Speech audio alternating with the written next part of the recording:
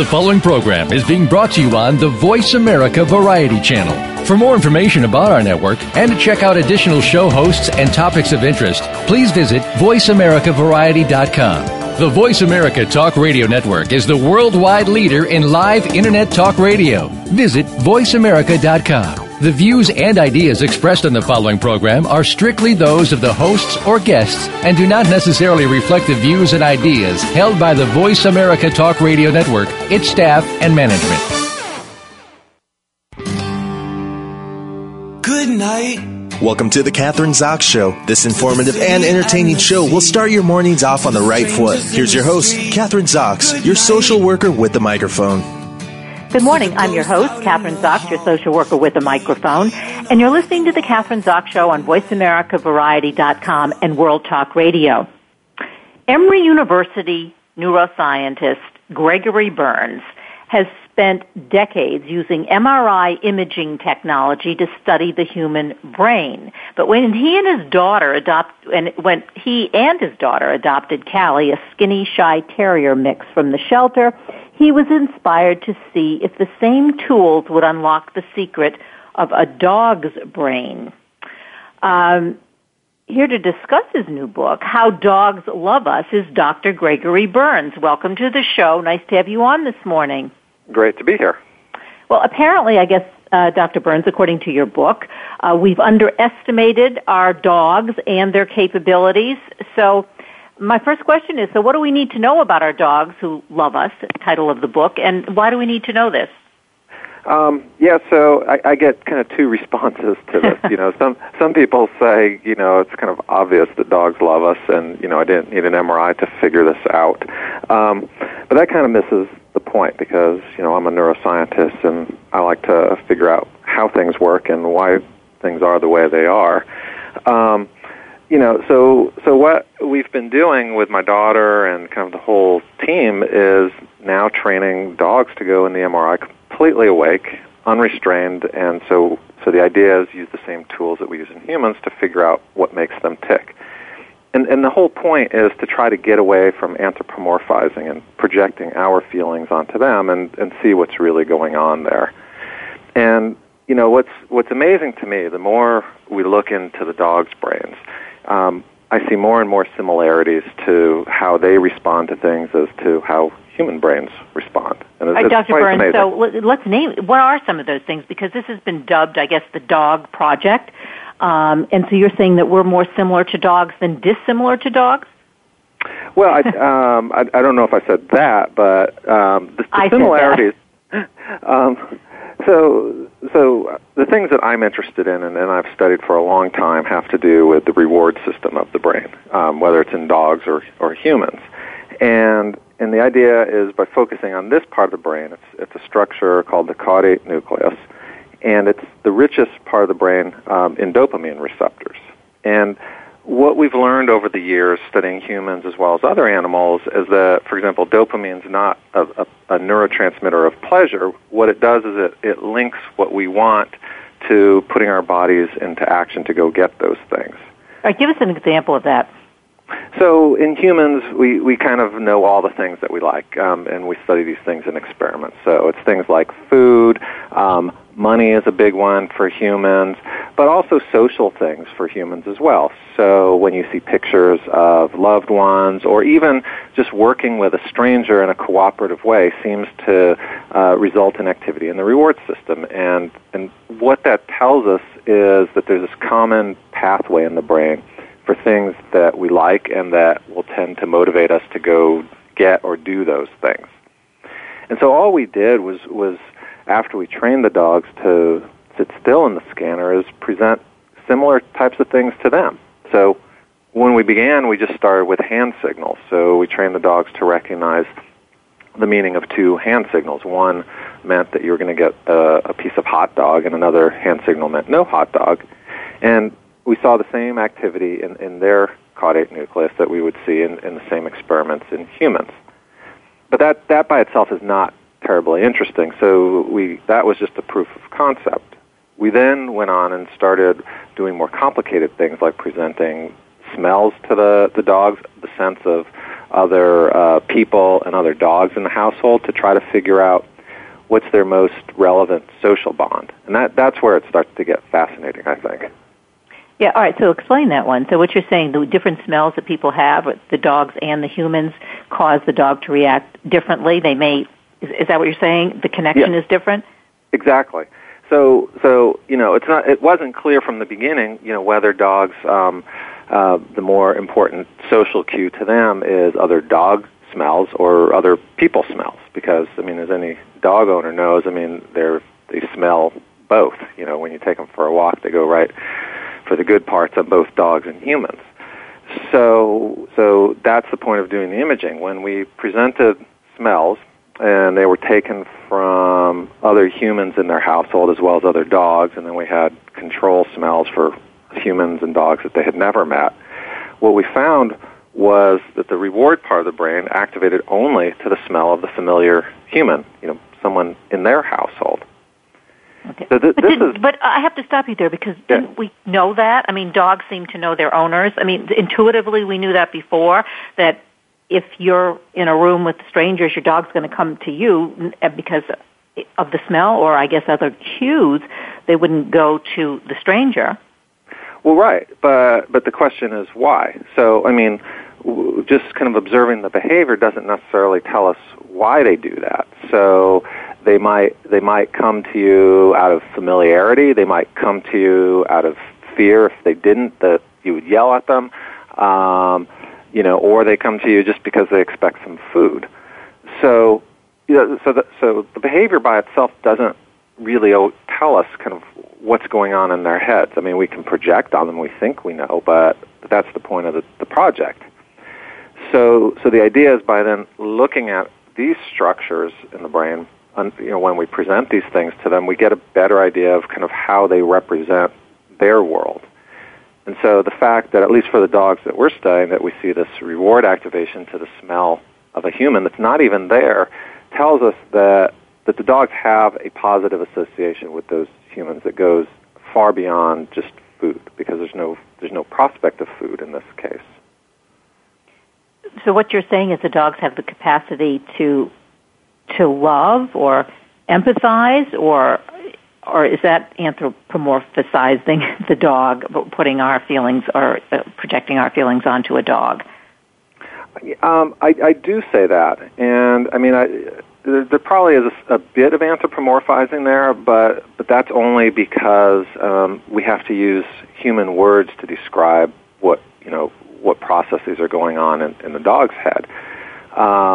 But my take on it is we're using the brain activity as kind of a bridge between human experience and dog experience, because we can't be a dog. We can't. If we were a dog, we wouldn't be able to speak. So we have to use the brain as this bridge. So if we present things to humans and that we know that humans like, and we can ask them, what are you experiencing? And then we can reference the activity in the brain when a human experiences something, and we see in the dog similar patterns in similar parts of the brain, then to me it's not so much of a stretch to say that the dogs are experiencing something similar to love, if that's the word that we want to use for that circumstance. Why do we need to do this? Okay, as you're describing it, we're kind of, I guess one of the reasons some of the project got underway was you want to improve the relationship between dogs, canines, and humans. But for what reason? In practical terms, why do we need to know this, and what are we going to do with the information?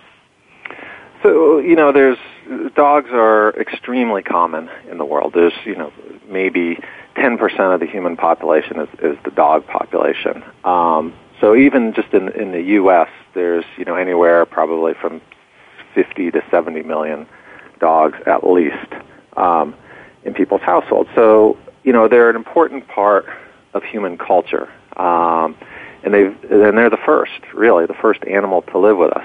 So to me, they're in a special position. So the practical benefits of this, there's several. So just kind of on the surface, dogs are important to people. So anything that we can do to understand what makes them tick improves both the welfare of dogs and the people that they live with. Because as we know, there's many problems that dogs have that lead, to an overpopulation in shelters and frankly, a lot of euthanizing going on. And these include things like anxiety, separation anxiety, when, the dogs who are left alone during the day, destroy the house. These are the types of things we're trying to understand. So we don't, just looking at the behavior doesn't tell us necessarily what's going on in the dog's head. So by using brain imaging, we get a better idea of whether, for example, separation anxiety is due to too strong a bond with the person, or is it an issue of some kind of trauma. We should be able to tell that. This is interesting to me in the sense of, I'm a social worker and a therapist, and a lot of people listening to the show are that, and counselors, et cetera, and dogs are used as therapeutic jobs. I'd like to kind of focus on that, too, because, you could translate all this information, I would think, in a positive way for, dogs that you use for therapy in nursing homes, for people with disabilities, even dogs who, and I'm fascinated by this, and I don't know if your research has covered this, but dogs who actually can sniff out cancer, for instance, breast cancer. And I think there are other cancers. I know they can sniff and tell whether someone's going to have an epileptic seizure or not. How does this fit into the research that you've done? Yeah, this is actually very cool stuff. So right now our dog project is growing and continues to grow. We have actually 25 dogs currently active in the project, of which roughly half of them have gone through the MRI and are what we call MRI certified. Now, of the dogs who've gone through the project, the actual MRI, about half of them are service dogs, or kind of more accurately, these are dogs that were bred and raised to be service dogs, but for whatever reasons washed out of that program because, I don't know, someone saw something that they didn't think would be a good match with people. But we have this population of service dogs that we're studying, and even with only a dozen or so dogs, we're already beginning to see differences in how their brains react to all the things that we're doing than compared to the non-service dogs, like my dog, who's a rescue. So we're actually kind of in talks and trying to design new experiments as ways to figure out, for example, what makes good service dogs. What's the right kind of reward activity in a social setting that could tell us whether this dog's going to be good or bad for service or therapy. Well, would it be the same thing? We'll take your profession, for instance. What makes a good doctor? Smart, intelligent. There has to be a degree of intelligence, perhaps number one. And number two, the correct emotional response, empathize with their patients. Would that be the same thing? Are you talking about you could translate that into what would be a good service dog? Are some dogs smarter than others, for instance? Well, we're not. The MRI is probably not a good way to test intelligence, task-solving intelligence, but because we can't really have the dog do much in the scanner. But what it does seem particularly good at is measuring kind of the strength of the reward response to social things. So one of the things that we're doing right now with the dogs is we're doing an original experiment where we gave the hand signals. But now we're changing who gives the hand signals. So we're comparing the response to the owner doing it, a stranger doing it, and even a computer giving the signals. So we've actually spent some time training the dogs to watch computer screens. And the reason we're doing that is to try to understand how much of this is driven by a social bond as opposed to just simple Pavlovian conditioning. So would you be in a position, or this research, I guess, would explain perhaps give the right family having the right match with the right dog? Maybe some dogs don't match certain families, for instance, emotionally, or they can't create the bond, just like there's something unique about the connection between the dog and the family, or dog and an individual. Yeah, it's probably not practical in that setting. What we're hoping is that this tool and this technique can be incorporated early on in service dog training. So right now, it's very expensive to train service dogs, and the cost estimates range from $20,000 to $50,000 for a completely trained service dog, and even the groups who do training for this have an extremely high failure rate with the dogs. I would say in best circumstances, only about a third of the dogs ever complete the training and get placed with a person. So where I see this helping is identifying dogs earlier on in the process that are good candidates, and then as opposed to wasting a lot of time and effort training dogs that will not be good service dogs. We spend how much? Billions of dollars on our dogs in terms of food and shelter and all the extra stuff that we get for them. I mean, I think it's that industry, the food industry for dogs is enormous, isn't it? It is, and I don't have the numbers either, but I mean, it's the pet industry as a whole is a multi-billion-dollar industry for sure. So dogs have to be doing something for us therapeutically, not just necessarily if they're service dogs, but I think, and maybe this is part of also this research, just in terms of the well-being of anyone who has a dog or a family, or I mean, that there is that you're talking about that special bond. Yes, I mean, definitely. I mean, you can just, like you said, you look at the economics of it. You know, people don't just spend money just to throw it away. I mean, we spend money on our dogs and our cats because they give something to us, and we value it highly. I mean, you think dogs can replace medication. I mean, I've done a lot of work with the elderly, for instance, and people who live alone and feel isolated and vulnerable. And when you introduce a dog into their homes, it changes everything in a positive way. It does. And, you know, I've speculated about this, but I think it's very possible that dogs somehow changed the course of human evolution, 15, 20, or 30,000 years ago. Nobody really knows kind of how dogs came to live with humans. There's all sorts of ideas about, how the wolves, helped humans hunt, or they acted as guards. The bottom line is nobody knows. But one very appealing idea is that the humans who took in these dog-wolf hybrids had some kind of social characteristics about them that, made them have skills or appeal to other people that they were living with, and maybe gave them a survival advantage in such a way that we now have these genes that kind of represent some special social skills. And dogs could very well have been part of that, kind of altering the course of human evolution so that, we like dogs because of something that happened thousands of years ago. You didn't answer the question. I'm still curious. Are there breeds that are smarter than others? I mean, certain breeds where consistently the dogs are smarter or not? Or does it just have to do with training? Yeah, I mean, it depends on kind of what you mean by smarter or intelligence. There are these lists floating about, ranking dogs by intelligence. But, it's like people. It depends on how you measure intelligence. There's problem-solving intelligence. There would be kind of physical intelligence. Some dogs are going to be better at agility or doing those types of things. And then there's social intelligence. And what about IQ intelligence? Well, I mean, but if you can apply that to dogs. I'm not sure how to apply that to dogs. I mean, it's not clear what the most appropriate way to test intelligence in a dog is. So that would not be similar to humans because we do have certain measurements. I mean, if we're talking about IQ, or if we're talking about emotional intelligence, emotional quotient, there are different ways of doing that, right, with humans, but we can't actually do that with a dog.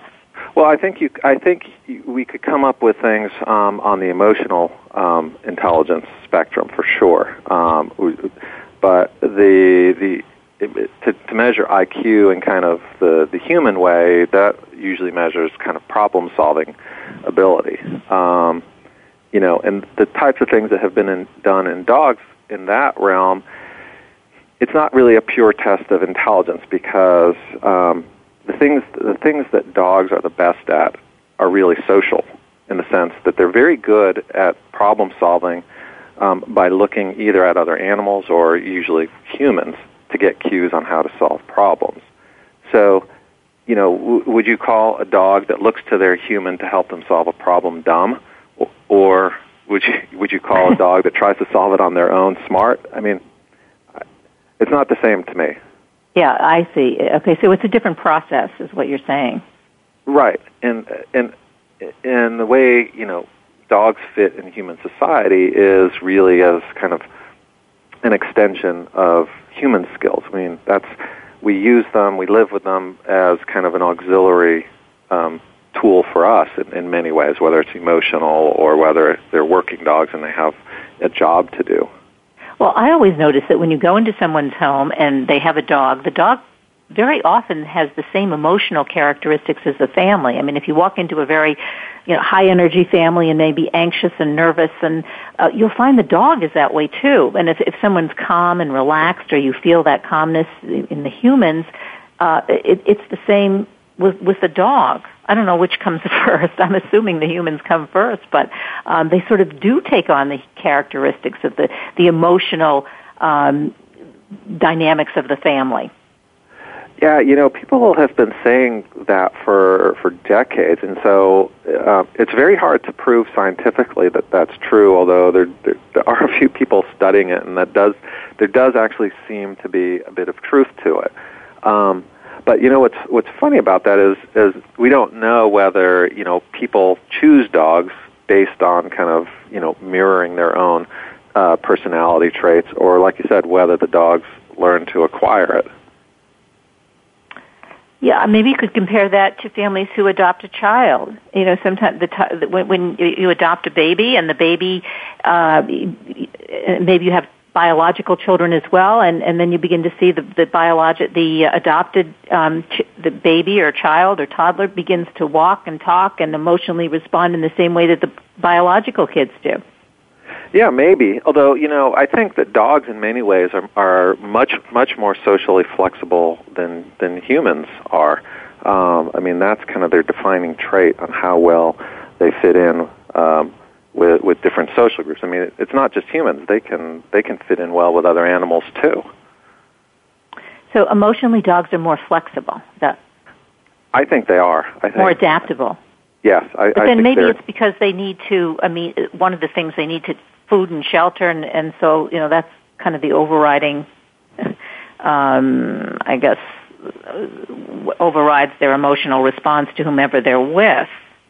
Well, maybe, but I think, if we could go back, 10,000 years and kind of, again, looking at where dogs came from, I think that is probably the defining event that separates dogs from wolves. Dogs, their main ability is fundamentally it's a social ability and social flexibility to adapt to different environments. And these are things that wolves do not do. They're social animals, but they're social only with other wolves. So what was that? You said 10,000 years ago that's when they separated the dogs from the wolves? I think it's probably further back than that. Nobody really knows. The earliest dog fossils only date to 11,000 years ago, but I think it's very likely that the process started long before that. I mean, this is really exciting research. So where are we going to go, or where are you going to go with this now? Where are you at? Now that we have more dogs trained, this has become kind of a great citizen science project here in Atlanta, where we have the dog community participating. With more dogs, now we can start to answer questions about the differences between dogs. So up until now, we've just kind of been studying how the average dog's brain responds and kind of thinking about dogs as just a unitary concept. But now we can start to tease apart the differences. Why are some dogs good at some things and not others? The experiment that we're launching soon, I'm actually very excited about, because we're starting to study the idea of cognitive control in dogs. Same idea as in humans. Things like cognitive behavior therapy, where we're trying to understand how dogs can either have or learn to inhibit certain impulses. Give us an example of that. So I have 3 dogs in my house, one who's the star of the dog project, and the other 2 who are also rescues are not. One is a particularly problematic dog. He likes to bark incessantly. Now, it's not that he doesn't know that he's not supposed to bark or that he's not supposed to swipe food off the counter. He knows that, but to me, in observing him, it's more like he's scratching an itch, that he has these overwhelming urges to do these things, and he just can't inhibit that impulse to do it. And so when you look at their brains, it's not too terribly surprising because they don't really have a big prefrontal cortex, which is really the part in humans that does these types of things. So we're going to start a series of experiments where we look at how dogs actually do accomplish inhibiting their urges and kind of how they use what little real estate they have to do that. And hopefully that will tell us how to solve problem behaviors in the future. Well, this is absolutely fascinating research. I love it. And I want to, because we only have a couple minutes left, make sure that everybody knows where they can buy the book. You can go online, and if there's a website we can go to, Dr. Gregory Berns, How Dogs Love, who's involved right now in the Dog Project at Emory University. So what website, where can we go to for more information about the project as well as your book? The easiest one is howdogsloveus.com. Easy to remember. Very easy. Okay, howdogsloveus.com. And we can buy the book, obviously, at bookstores everywhere. Anything we want to leave our listeners with, Sure. I mean, about the book, it's really a story. One of the things that I got out of this project is how I bonded with my dog, Callie, who was a rescue that was not particularly demonstrative when she came into our home, but now has become my favorite dog. So, Callie, and you've got two other dogs as well, right? Yes. Well, just one last question, because I didn't ask you about your daughter, but is she still involved in the project? Yes, so my older daughter has become very involved in the project. She, to this day, denies that she's a scientist, but she's actually coming up with ideas of her own. So she is a scientist. Oh, this is a family affair. It most definitely is. That's great. Well, it's been great talking to you today, Dr. Gregory Berns, Emory University neuroscientist, and author of How Dogs Love Us. Thanks so much for being on the show this morning. Thank you for having me. We are going to take a short break. I'm Kathryn Zox, your social worker with a microphone, and you're listening to The Kathryn Zox Show on VoiceAmericaVariety.com and World Talk Radio. Don't go away. We'll be back in a minute.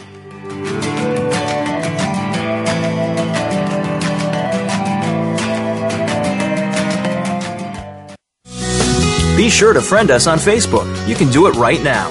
Visit Facebook.com/Voice America or search for us at keyword Voice America. Want to know what's going on behind the scenes with your favorite Voice America Talk Radio Network host? How about what's new with our network? Make sure you check out the iRadio blog, a look at what's hot at Voice America and beyond. Visit www.iradioblog.com today. Get the inside scoop on every channel on our network, including breaking news, featured guests, blog posts from our hosts, and much more. Make sure you sign up for our newsletter for even more inside action. Visit iradioblog.com today and stay connected. Now there's a new destination for video content, VoiceAmerica.tv. Just like our radio channels and so much more. Voice America Variety, Health and Wellness, Business, Sports, Green Talk, Power Up Motorsports, and Seventh Wave Network now have their own video channel components. Plus, check out exclusive programming, including movies, music, educational courses, science and history, current events, and short features. High-definition, premier quality programs available 24/7. VoiceAmerica.tv. If you think you've seen online TV like this before, let us surprise you. The Internet's number one talk station. VoiceAmerica.com.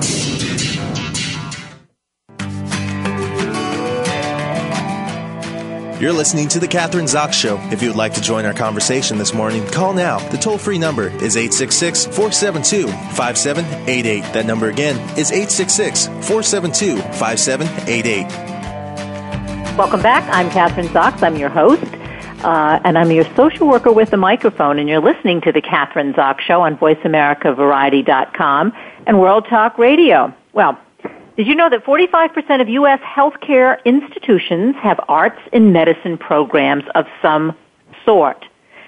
Healing through art has the potential to ease suffering, soothe anxiety, address trauma, and transform lives, which is what social workers try to do. So, here to talk to us about his new book is Michael Samuels, MD, co-founder and director of Arts as a Healing Force. He teaches at San Francisco State University Institute of Holistic Studies and is the author of 22 books. The book we're going to be discussing today is Healing with the Arts. Welcome to the show. Nice to have you on this morning, Doctor. Thank you, Kathryn. I'm happy to be here. That's great. Well, okay, so this is healing through the arts. I mean, I've been aware of this as a social worker, obviously, and been involved on a small scale with healing through the arts. But your book, in addition, to stories that you have, real-life stories, is described as a tactical 12-week plan to help anyone on their journey to healing, physical, mental, emotional, or spiritual. So, how do you heal through the arts? And we're talking about, go ahead. Yeah, I've been involved in arts and medicine programs in hospitals for about 30 years. And as you said in the beginning of the show, about half of large medical centers right now have arts and medicine programs.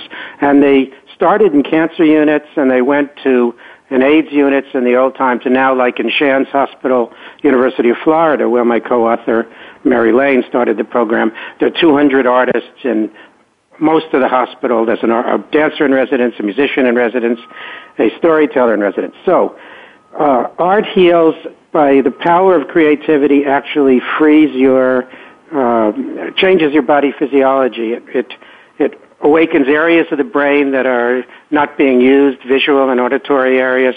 It puts you in a state of relaxation, similar to the relaxation response. It profoundly affects the entire body physiology. So just making art, just simple creativity, anything you do is profoundly healing at this point. Well, but when you say anything that you do, I mean, you can't just sit down and draw a rudimentary kind of picture, can you? And that's going to make you feel better? Okay. For art, first of all, art for us is music, dance, visual arts, word, and when you put it all together, it's ceremony. And we say the mission of my nonprofit Art as Healing Force was 30 years ago, how to use art to heal yourself, others, community, and the earth. And the reason we did that is because we put out a call to artists and we found that that's exactly what they were doing. Some were using art to cure or heal conditions they had. Some were using it in hospital programs to heal others. Some were using it to heal community, minority groups, or racial divides, and some were actually healing rivers. So it's really spectacular. But the way it works, of course you can't just take a piece of paper and draw a picture and have it be healing. But when you take the piece of paper and with intent, your brain and your body go into a shift. And it actually brings images that are self-balancing and self-healing, important issues that you may have, and just starts getting something visual on paper in front of you to start the thinking going. So, for example, if you're a veteran with post-traumatic stress, right now, art is the most effective way to treat post-traumatic stress and the most effective way, to treat Alzheimer's. And they take a piece of paper and they're in a center of some sort, and the therapist or the artist, it doesn't have to be a trained therapist, says, let's make art to heal your post-traumatic stress. And usually the first drawing is very dark. It's the memory. And then somehow our self-healing abilities, our spirit, our soul, whatever you want to say, brings in brighter images that slowly replace the trauma. So what we find in arts and medicine programs with cancer patients or with Alzheimer's or post-traumatic stress is the creativity itself heals. All you have to do is start it, and you can start it with any media. Well, can you do it with just reading your book, Healing with the Arts, or do you need someone to guide you through it? I mean, I only am known as, say, in hospital settings. I've done a lot of hospital social work where you have somebody who's guiding you through the process. Right. Exactly. The story of our book is that I had been in arts and medicine programs for 30 years. Mary had started the biggest program in the United States with 200 artists in the 3 million square foot medical center. And it was so effective with our cancer patients, that's why it's in 45% of hospitals right now, that we decided to try to teach it. So she taught a course at University of Florida, graduate school and undergraduate school in art and healing, and I taught at San Francisco State. And we had ordinary people, just whoever was coming into the class, and we took a 12-week session and we said, let's see if we can set up a process where the person can do it themselves without a program and without a therapist. And the first session, they do a guided imagery and then imagine their fear of art going away, because everyone's terrified of making art. Everyone says, I can't do it. And in the second session, they imagine their inner artist, what their passion would be. And the third one, they find out what they need to heal in their life. And the fourth one, they begin.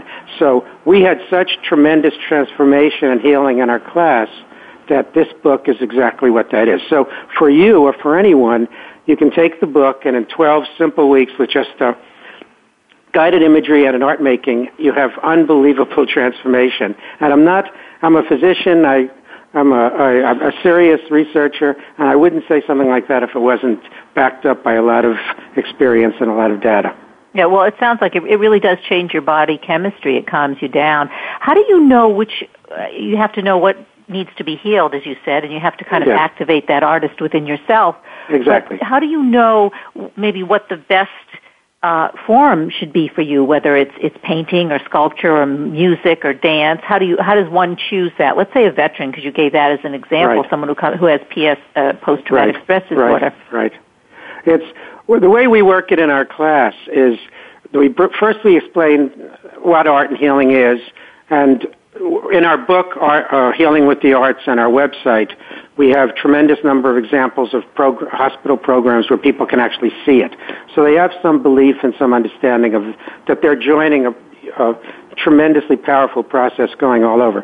And then the first exercise we do, as I say, is releasing what we call the inner critic, because when an artist in residence in hospital comes in the room and says, I'm the artist in residence from Arts and Medicine at University of Florida Hospitals, do you want to make art? Everyone will say no.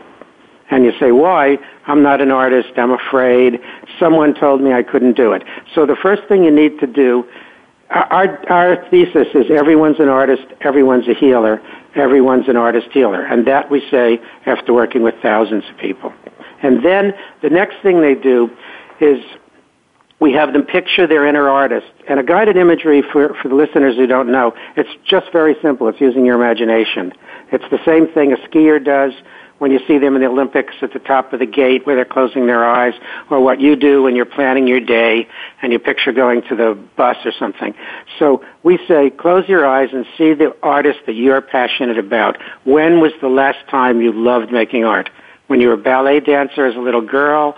When you were drawing planes beginning in high school? And most of us lose that in our careers because art isn't necessarily the best career for people, so they stop that. And the pre-med students that we have in our courses were pianists in school, and you find that one. We call that your passion. So why, Dr. Samuels, is that the first thing when schools are having money problems, monetary problems, that they take away the arts programs?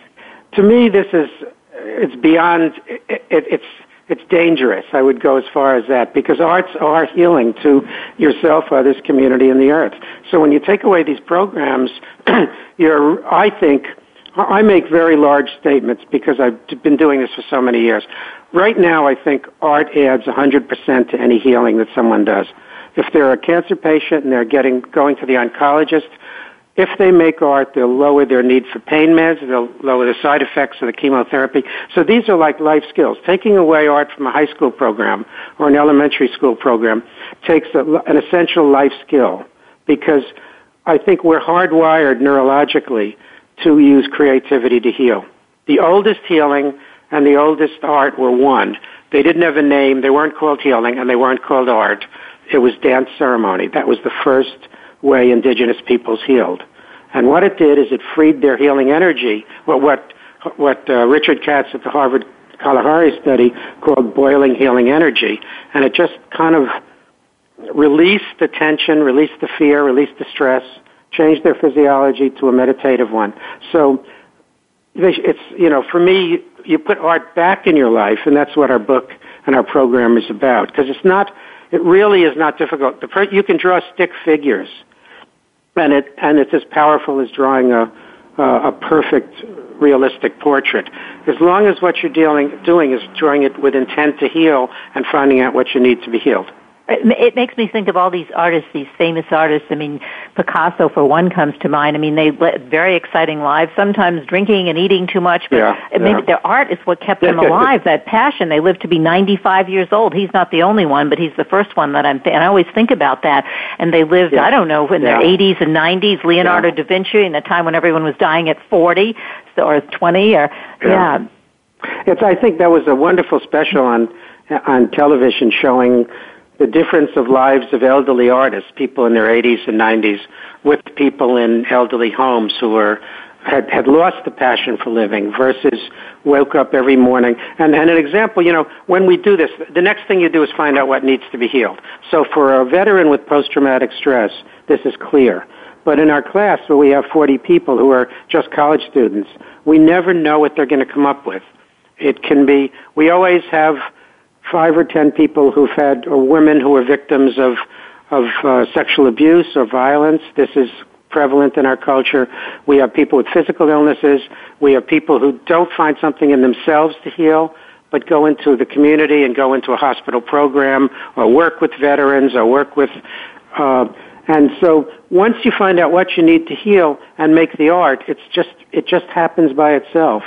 Well, we have so many people suffering, and I don't know what the statistics are, but how about depression and anxiety, which most people end up during their lifetime suffer from? And what happens is, though, the medical profession, your profession, I mean, if you are going to the doctor and complaining about depression or anxiety, the first thing they do is give you or give you a prescription for Xanax or whatever the antidepressant is. They don't say, why don't you do something, that has to do with the arts or refer you to an art therapist or that doesn't seem to happen.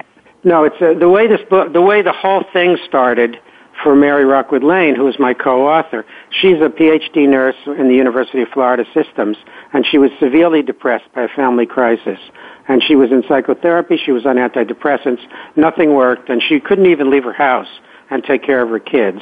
And a friend of hers who was a painter came up to her one day in the street when she was really like at the end of her rope and said, why don't you come paint with me? And Mary went to her house, took oil paints, which is not so normal.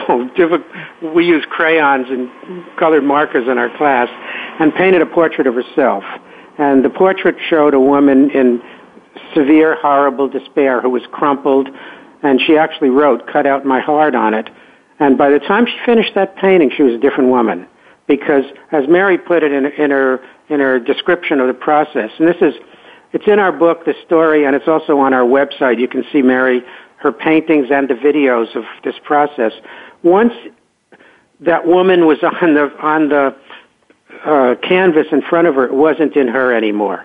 She had already changed. She'd taken the pain, she'd visualized it, she'd faced it, she'd externalized it, and she became fascinated by the brushstrokes, by the movement, by the color. And she forgot all about the pain. She was now painting. And oh my gosh, so about 8 paintings later, there's a picture of her facing the viewer, completely healed, happy. And she said, wait a minute, I healed myself with art. It was really easy. I did it myself. There was no art therapist, no diagnosis. No one cared what it was. I'm going to put this in the hospitals. And that's how this fantastic program, Arts in Medicine at University of Florida, was born. And it seeded hundreds of programs like it all over the country through very special arts. Do we have any programs here in New York? Well, let's say New York City, for instance. I would say that my guess is every single major hospital has it. And for a person who lives in New York City or Albany or wherever, if they just Google the city they live in, like San Francisco, and then Google Arts in Medicine, they'll find the hospital programs. Like in San Francisco, where I am right now, UCSF, University of California, San Francisco, which is the largest regional specialty hospital, has Cindy Perlis's program, Art for Recovery, which is in the Mount Zion Cancer Center. And Stanford has arts and medicine, and Oakland Children's has dance for children. And it's so rich right now. Cindy's program at Mount Zion Cancer Center has 25 people waiting list every time she does a workshop. How many medical schools have this as a course, or not just one course, maybe two courses? Not as many as courses, although Rachel Remen, who wrote Kitchen Table Wisdom, has a program called the Ishii program, which is in half of the medical schools of the country. It's different. What it does, it takes medical students who are being essentially traumatized by medical school because it's so difficult emotionally. And she just has to make art to feel their own emotions of what it's like to become a doctor and find the healing spirit that made them go into it in the midst of all this chemistry and suffering. And it's changing medical education because, but a course in arts and medicine like ours, there aren't so many for in hospitals. And I think it'll grow. It's an experiential process is what you're saying. It's not necessarily they're being talked to, but they are actually going through the process. And what we do in our classes, the book is our classes. There are 12 weeks in our class. There are 12 chapters in the book. And we take our students and we say to them, this is no memorization. No, you don't have to learn anything, in fact. But you are going to actually take either music, dance, visual arts, or poetry, or word, and find something that needs to be healed and heal something in yourself. And they have to do it. And the last class, they come to the class and they present for 15 minutes. That's all they do. And their lives are completely different by the last class. A woman who we don't hear from during the whole semester, we don't know what's going on, she stands up the last class and she says, I'm going to do a dance to heal myself from a violent rape. And everybody goes, oh my gosh. Yeah. And then she does this dance where she's actually throwing this violence off her. And dance is embodied. It takes your body, it takes muscle movement, it takes a large number of areas of the brain and activates them neurologically. And at the end of the session, this rape that she hadn't been able to deal with in psychotherapy or drugs for years and years was pretty much gone. And this is the kind of thing that happens. So for the reader, for your listener, they can do this. They can get the book or go on the website and they can just go through the 12-week thing and heal something in their life, their family's life, their children, a grief from a death. Art is fantastic for grieving, about solving grief in a death situation. You can put social workers out of business then, I guess. Well, we don't look at it the other way. The way we look at it is art therapy is a wonderful field with trained people. Expressive arts is a wonderful field. Social work is a wonderful field. Because this is a big topic now with the Affordable Health Care Act and just with the aging population and baby boomers. I just want to spend like the last few minutes talking about how art, healing with art, or healing with the arts, confronting the end-of-life issues with art and healing, because we have so much of that. I mean, an end-of-life stuff usually ends up being medicated to death, literally. Yeah. And so how does that fit in to the, end-of-life hospice care? Yeah, it's right now, arts and healing, it's been involved in end-of-life for a long time. The first way it was officially involved was Teresa Schrader-Schoker, who did harp playing in hospices. Because when people in a hospice who are dying, really close to end of life, hear harp being played, it's almost like going to heaven. It's unbelievably beautiful. And now a lot of hospitals and hospices have large harp programs. But we also do storytelling at end of life, where a storyteller will come in and the person will tell them the story and they'll write it down, which is deeply moving for everybody. And one of the things that's been fascinating to research from MIT this year that showed when someone has a traumatic memory of any kind and they see that memory faced on and then they do something beautiful while they're experiencing that memory, the memory's actually replaced. And so it's like it's neurologic, the wiring has changed. So when a person has any kind of at end of life, if there's unresolved issues and they're playing the harp, those issues disappear and the harp comes in and they hear this wonderful music. So it's extensively used in hospice right now. I wasn't aware of that and I always loved the harp, and I've heard harps at weddings, kind of at the other end of the human life cycle, but not in hospice. So there is something about the harp that is like on your way to heaven. It's amazing. And when my father, who was 95, was in the hospital for one of his last hospitalizations, it was at Marin General in San Francisco Bay Area, and they had a strolling guitarist, and she came in their arts and medicine program, and she came in the room, and he was in severe pain that couldn't be touched by pain meds, and the guitar playing changed the whole thing completely. So if you play guitar yourself, and you've got a grandfather with Alzheimer's, you can play songs from his childhood, and he'll wake up. It's our message kind of right now, I make this grandiose statement that art really adds to any healing situation, and it's not difficult. You don't need a therapist, you don't need a diagnosis. And our book is a guidebook, but it's not a difficult one. We're not teaching you how to become a painter who's going to sell things in a gallery and become famous. We're telling you that your own creativity heals everything in your life. It's so simple, and yet it's so, I don't know what the word is, not necessarily profound, but it's so simple, and it's so, when you're describing particularly in hospice and end of life, what about, music coming in and play? Instead, what they do is turn on in reality, they turn on a television, and that's what you're watching at the end of your life, television show. Your audience your listeners can feel it in their bodies. All you have to do is imagine in your mind someone playing harp for you when you're suffering, and you can feel it. Or a child with leukemia in a cancer unit, the dancer comes in with scarves, and the shades are drawn, everyone's depressed, the child is in pain and chemotherapy side effects. They just move a blue scarf, and their eyes open, and then the mother holds the other end of the scarf, and suddenly you can feel it as your arms raise and drop. Things are changed, and it's very profound. And Dr. Samuels, did you see the YouTube? This was on YouTube a couple days ago, and it was the gynecologist who was about to have both her breasts removed, double mastectomy, in San Francisco. Was it your hospital? Yeah, she was Cindy Perlis's. She's from Cindy Perlis's Art for Recovery program. Yeah, well, and she got about used to making art and music, so she did this wild thing that's now viral on YouTube. And if you look at it and feel it, actually in your body, you can see it changes her whole way of being and the staff, so that operation, I would bet that complications for the whole procedure, her recovery is shortened, the staff's relaxed. This is very, very powerful. I mean, we didn't really describe what was going on, but right before the surgery, she was up there dancing, and so was the rest of the staff who were about to participate in her surgery. And it was like... That was what she did. She did it as an arts and medicine intervention. One of the things I like to say is that this whole field is so new and so old, but anyone who does it can be... She invented this. No one had ever done this before. This was her project. Just like we say in the class, what are you going to do? She used music and dance to heal preparation for surgery. That was her project.